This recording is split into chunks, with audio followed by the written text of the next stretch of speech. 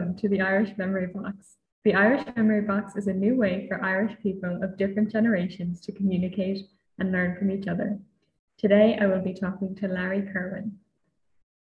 I'm Sarah. I am actually an intern at Irish Community Services for the summer. I am also in university. I'm doing a master's in social work next year. So, Larry, do you want to introduce yourself? I'm Larry Kerwin. I was the leader of Black 47 for 25 years, and I got out alive. It's my main distinction in life. I'm also a playwright, and I'm a novelist, a political activist, and I guess that's it. I'm from Ireland originally, but I live in New York City now.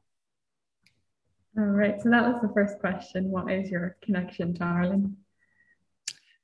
Well, I was born in a place called Wexford in the southeast corner. Most people don't go there because most people go to the west, but Wexford is a very historic spot. And then I decided to come to New York on an adventure and see, could I survive here for one thing? Because I only came with $100. And could I make a life, playing music and writing or whatever it is I was going to do? And I came at the age of 21, and I was illegal for about 3 years. And I finally got my status clarified, and I went back. And by that time, it was kind of too late. I had lived on the Lower East Side of New York. Punk was starting at the time. CBGBs was happening. And it was just a wild scene. And I just didn't fit back in Wexford anymore, much as I loved it and still love it. But I was just too much of the New York streets in me by that point to make a happy life back there. Yeah. So can you tell us about your experience in Black 47? Well, I wrote a book about it at one point because it was just a wild experience. I'd been in other bands, and I had a record deal in the 80s with a new wave band called Major Thinkers. And we toured a lot with Cyndi Lauper and people like that. Mm-hmm. Cyndi was a great friend. And then when we got dropped by the label, I decided to become a playwright. So I gave up music totally and went full-time into the theater. And then I had a kind of a hit almost instantly with a play about the Beatles, if the Beatles hadn't made it, called Liverpool Fantasy. And I went from one play to the other. But I began to miss the stage because I had been a professional musician most of my life. And one day I decided I hadn't heard an Irish accent in a long time either, because I was living on the Lower East Side, and there's no Irish people there at that point. And I decided I want to hear some Irish voices. And I decided to walk up to this bar, which is about 60 blocks away. And I thought, that'll sort me out. But on the way, I heard music coming from another Irish bar called Paddy Riley's. And I went in there, and it was a band playing. And I hadn't played any music in about 4 years. And they asked me to get up on stage with them. And I didn't want to, but the bartender gave me a shot of whiskey, and I thought, I'll have a go at it. And I got up on stage, and I played all night and had a great time. And at the end of the night, I was sitting with the leader of the band, and he said, well, the band I'm in tonight is breaking up, and we have all these gigs to do up in the Bronx. And I got no one to do them with. And this is about 4 a.m. I said, I'll do them with you, man. And he said, really? And I said, yeah. And I said, the only thing is we have to play original music. And this was the band he was in was, kind of a covers band.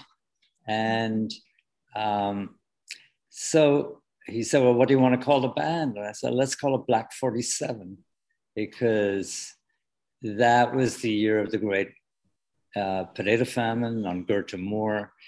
And I wanted the band to be political. And the guy I was with, talking to, Chris Byrne, was totally political too. And then we headed up to the Bronx and everyone hated us. And we got fired from place to place. But eventually we were getting a little bit better all the time. And I was writing more and more songs, and Chris was writing some songs too. And then after about 4 or 5 months, we started to attract a crowd, and we moved to a place in Manhattan called Paddy Riley's. And the songs, because I'd been doing playwriting, had changed from the songs I'd written before. They were all kind of story songs with strong characters. Mm. And that was the beginning of Black 47. And within a year, there were lines around the block, and kind of went from strength to strength for 25 years. Ups and downs, of course. Yeah, wow. That's really cool. What instruments do you play? I play guitar, and I was a singer in the band. Chris Byrne was an uilleann pipe player. So we were a strange band right from the start. There was a guy with an electric guitar and a drum machine, playing driving music. And Chris, as it turned out, was a Brooklyn rapper also, even though he was playing the uilleann pipes, and he was a cop. He was a detective sergeant. So we were kind of a strange band, right? From the get-go, but it was a real original sound. Yeah, that's really cool. You've also written books and plays, as you mentioned before. So what is your inspiration for them? Oh, God. Well, I write plays, I write novels, I wrote a history of Irish music, and of course I've written a lot of songs, but they all come from the same source. The idea has to be right, getting the idea right.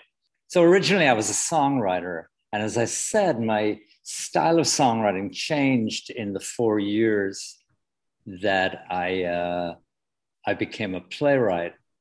So sometimes I write about history, Irish history or American history. And with Black 47, I did a lot about New York. I had this feeling that to try and be something like Lou Reed or the Ramones, but because they were very New York bands, but to do something lyrical about New York and try and capture New York in song. So I suppose in the plays I've written and in the books I've written, there's been something to do with New York or history or music, and most of all, politics.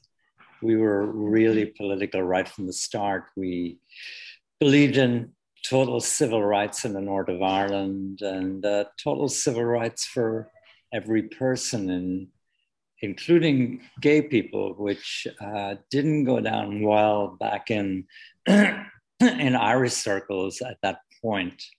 And we did a song called Danny Boy, but I changed Danny Boy into a gay Irish construction worker who would kick your butt. And that caused a big stir in Irish communities, and in the other communities it didn't.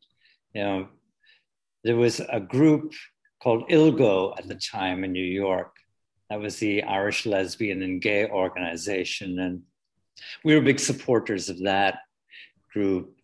And we were controversial and we didn't care. It was like, this is Black 47. You know, if you're taking a name Black 47, it's a big name and it's something big to live up to. And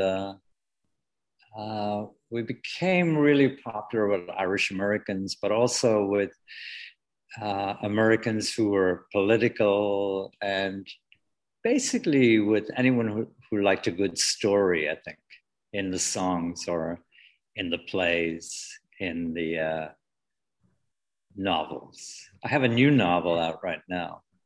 Oh, what is that about? It's called Rockaway Blue. And it's about a family in a place in New York called Rockaway Beach. And there's a father, it's an Irish-American family. The father is Detective Sergeant Jimmy Murphy. His wife is Maggie Murphy, she teaches English in school. She teaches in a Catholic school.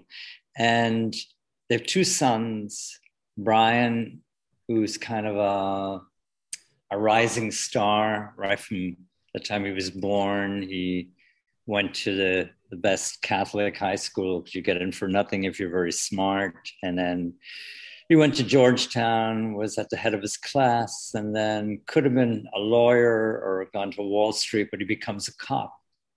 And he passes his father. He becomes a lieutenant at 30. And he's kind of the center of the family. And then there's another son called Kevin, who's not a rising star and gets in trouble. And after a little bit of trouble, he gets into the fire department. But then 9/11 comes, and Brian, as you would expect, becomes a hero. He rescues 7 people out of the North Tower, but then he runs back in, and as nobody expects, the building falls down and he's killed. And the family is shattered by it.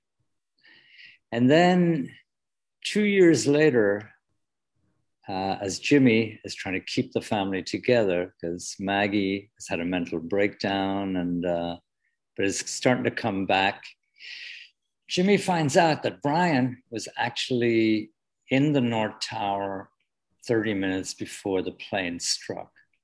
So what was he doing there? And it's a mystery, and yet it deals with all the mechanics of being in a family. And it just came out last month. So. Oh, very good. It sounds really good. So I suppose you kind of do this through a lot of your work, but how do you celebrate being Irish? I don't. I just be it, you know. With Black 47, it was just obvious that we were this radical Irish band who took up different causes and had a huge following and were successful. So I didn't really, you know, just by being on stage, I didn't really have to do it. You know, I guess I didn't even go to Irish bars after a certain point because I was in them so much, traveling the country and ending up in them eventually. I mean, the band always had a party afterwards, and we would go to whatever, we would announce from the stage where we were going to be that night. Okay. So it would mean a stampede in the bar. But when I was on my own, I lived downtown Manhattan. So, you know, I go to other type of places. I didn't need to really celebrate it. I guess everybody just knew I was Irish, and that was it. Yeah. I mean, I never marched in a St. Patrick's Day parade. I didn't in New York because they banned gay people or banned gay people under marching under a banner. So I never did through all those years. And now it's kind of, I never even think of it because I'm usually playing on St. Patrick's Day. You know? Yeah. So that's a long answer to a short question. A good answer. I'm known for that. Can you tell us a bit more about Paradise Square? Yes, Paradise Square has broken my heart many times. I mean, it's a great concept. I live, as I said, downtown, and that's very close. In fact, it's only about 5 blocks from an area called the Five Points. And that was the big immigrant area. And my grandfather, I was raised by an old grandfather in Wexford. He used to talk about the 5 Points. So when I got to New York, I went there to, and of course, it's all gone. It's now the courthouses and it's partly Chinatown, but there were still remnants of it there. And I found out through books that the Irish who went there after An Gorta Mór, the potato famine, they began to fraternize with the free African Americans who lived there. And part of it was that more Irish women came to the US than Irish men right during the famine and after it. But because the social structure in Ireland broke down totally during the years 1845 to 1850. So many people died, over 1 million died, and a couple of million emigrated. And the structure broke down. The priests couldn't control people anymore because there was a huge overpopulation in Ireland. Ireland now, I think, is around 5 or 5.5 million people, and it's built over the years. But at that point, it probably had 8.5 million people. So when these young women came to the US for the first time, nobody was telling them what to do or anything. So they began to frequent the dance halls. There was a dance craze in the US at the time. Everybody showed their steps, like Irish people did their jigs and reels. Black people did their sway and their boogie, and, clog dancing came in from Germany. And that's how people, I guess, communicated in ways because of all these different languages. But the Irish women began to fraternize in a big way with African-American men. And many married, and I happened to see a book in a place called the Strand Bookstore, an old book, and it had etchings of the dancers. And it was always an Irish woman with a black man. And there was a joy in their faces that really struck me from across, this is nearly 150 years, just this look of enjoyment between the two peoples. And so I set out to write a play that would incorporate the music of Stephen Foster, because I'd grown up listening to his music.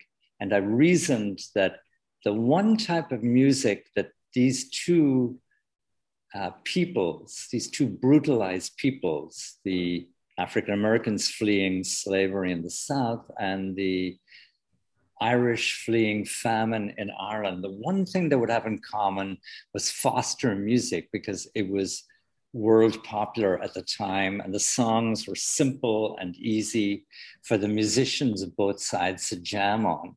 And I used his music, and the couples who got together and eventually married or had children, whichever, were called amalgamationists, the amalgamation of two races.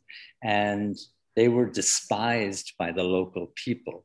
For one thing, the Irish were Catholics, and there was huge anti-Catholicism in New York at that point.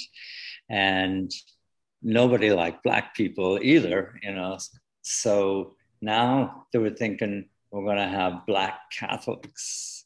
So that's put it really crudely. But the the powers that be didn't like these amalgamationists.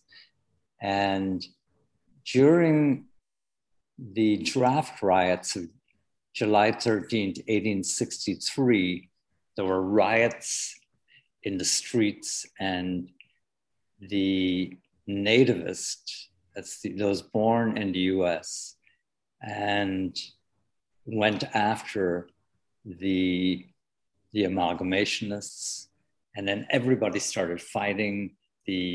Certain of the Irish went after African Americans, and it was just anarchy for 4 or 5 days in New York. This is during the Civil War, and there were no troops here because Gettysburg was on at the time. And so I set the play for that day, July 13th, 1863, when the draft riot started. And I wanted an African-American woman to be the hero of it. So I came up with a woman called Nellie Blythe, and she was the one who everybody looked up to in her bar and dance hall. She was married to an Irish guy who had just gotten killed in the Civil War. And it was, how does she hold her bar together? And then this play became a success. It was called Hard Times at that point. A guy called Peter Ladon came to see it, and he loved it. And he made a tape of it and sent it to a really famous producer in Toronto called Gart Drabinsky, who had had numerous hits. And Gart sent me a ticket, brought me up to Toronto. We made a deal, and I began to develop the play up there. It took years of doing workshops. And then we brought it to Berkeley Rep in 2019, and it became a hit there. And then unfortunately, the pandemic struck, so we got held up for a year or so. Now it's moving to Chicago in November, to the Nederlander Theater. And as soon as it's finished there, it'll move back to New York to Broadway. So it's a long, long story. That's why I said it's really broken my heart over these years. So the next question is not exactly related to Parliament Square. Do you miss Ireland at all? Well, I go back every year. I think a certain amount goes out of your home when your parents pass away, especially when the house you grew up in is gone too. You know, you're there. And an old guy in the Bronx put it to me one time about immigrants. He said, the problem with you and me is we're neither here nor there. You know, you're part of Ireland, you're part of America. You don't totally fit into either of them anymore. And you're a hybrid. You got to find your own way of doing things. So I don't really miss the new Ireland. I miss the Ireland I grew up in, where I knew everyone. But yet at the same time, when I go back, you know, I meet people, and after a few days, I'm kind of back into it. But I become so attuned to New York that I'd find it very hard to live anywhere else. But I miss my family, and I miss the friends I grew up with. And there's a certain part of me that will always be in Ireland anyway. And I miss Wexford itself. It's a haunting kind of town. You mightn't think of it if you go into it, but it's very, very old. And I often feel like I communicate with the ghosts there better than with the people I'm meeting now. You know, I have a lot of ghosts around Wexford, you know, old girlfriends, old friends. And so I always enjoy going back. and I'll be going back again in October with a bit of luck. Oh, very good. Yeah, so our last question then is, do you have any advice or hopes for the Irish American community? I think Ireland's gotten a really raw deal. And the Irish American community is suffering a bit from it in that it's so hard to get into the country now. So you're not getting the fresh blood that was always coming, from the time the country started, There's a cutoff point. And I'm pretty in tune with Irish America because I got to travel I played in every state in the country. So I obviously played at every big Irish festival and everything. So being a writer, I began to take mental notes, at least, how is someone from the south side of Chicago different than someone from the south side of Boston? Each Irish person who emigrates and goes into a community takes on a part of that community and kind of makes Ireland a bigger place by doing so. So I would really push Irish Americans to go after President Biden to change the immigration laws and allow more Irish in. They should change them anyway, allow more people in, because the demographic is getting older and you need younger people coming in all the time to, put some juice into the place. So that'll be my first thing. There's one great thing that Irish Americans are doing now is that a lot of college students are going back and doing a semester or 2 semesters in Ireland. And I think they're showing Irish America what Ireland has become. And Ireland is a much more progressive country now. And it used to be, Ireland used to be the back of beyond, believe me. I had to leave it. It was just so repressive and everything. But now there's a lot that Irish Americans can learn from Ireland in regard to, liberalizing their communities. I was like a lot of Irish people, like every Irish person. When you come for the first couple of years, you're still thinking in terms of Ireland, so you're judging Irish Americans. But then, because I was a musician and traveling, I began to get out into the country and meet Irish Americans of all types and realize just the values that Irish Americans have, the very family-oriented and very generous people. So there's just so much that Irish people can learn from Irish Americans, because I've always seen Irish as being not just being born in Ireland, but the diaspora is part of being Irish too. And that's really important, because back in Ireland, you got 5 million people or whatever it is. All over the world, you probably have 60 to 80 million Irish people. And there's so much to be learned from each community. And both Irish and Irish Americans can learn so much from each other. Yeah, thank you. That's all my questions, but thanks for answering them. That brings us to the end of this episode. And if you or someone you know would like to take part, please let us know. You can email info@irishchicago.org.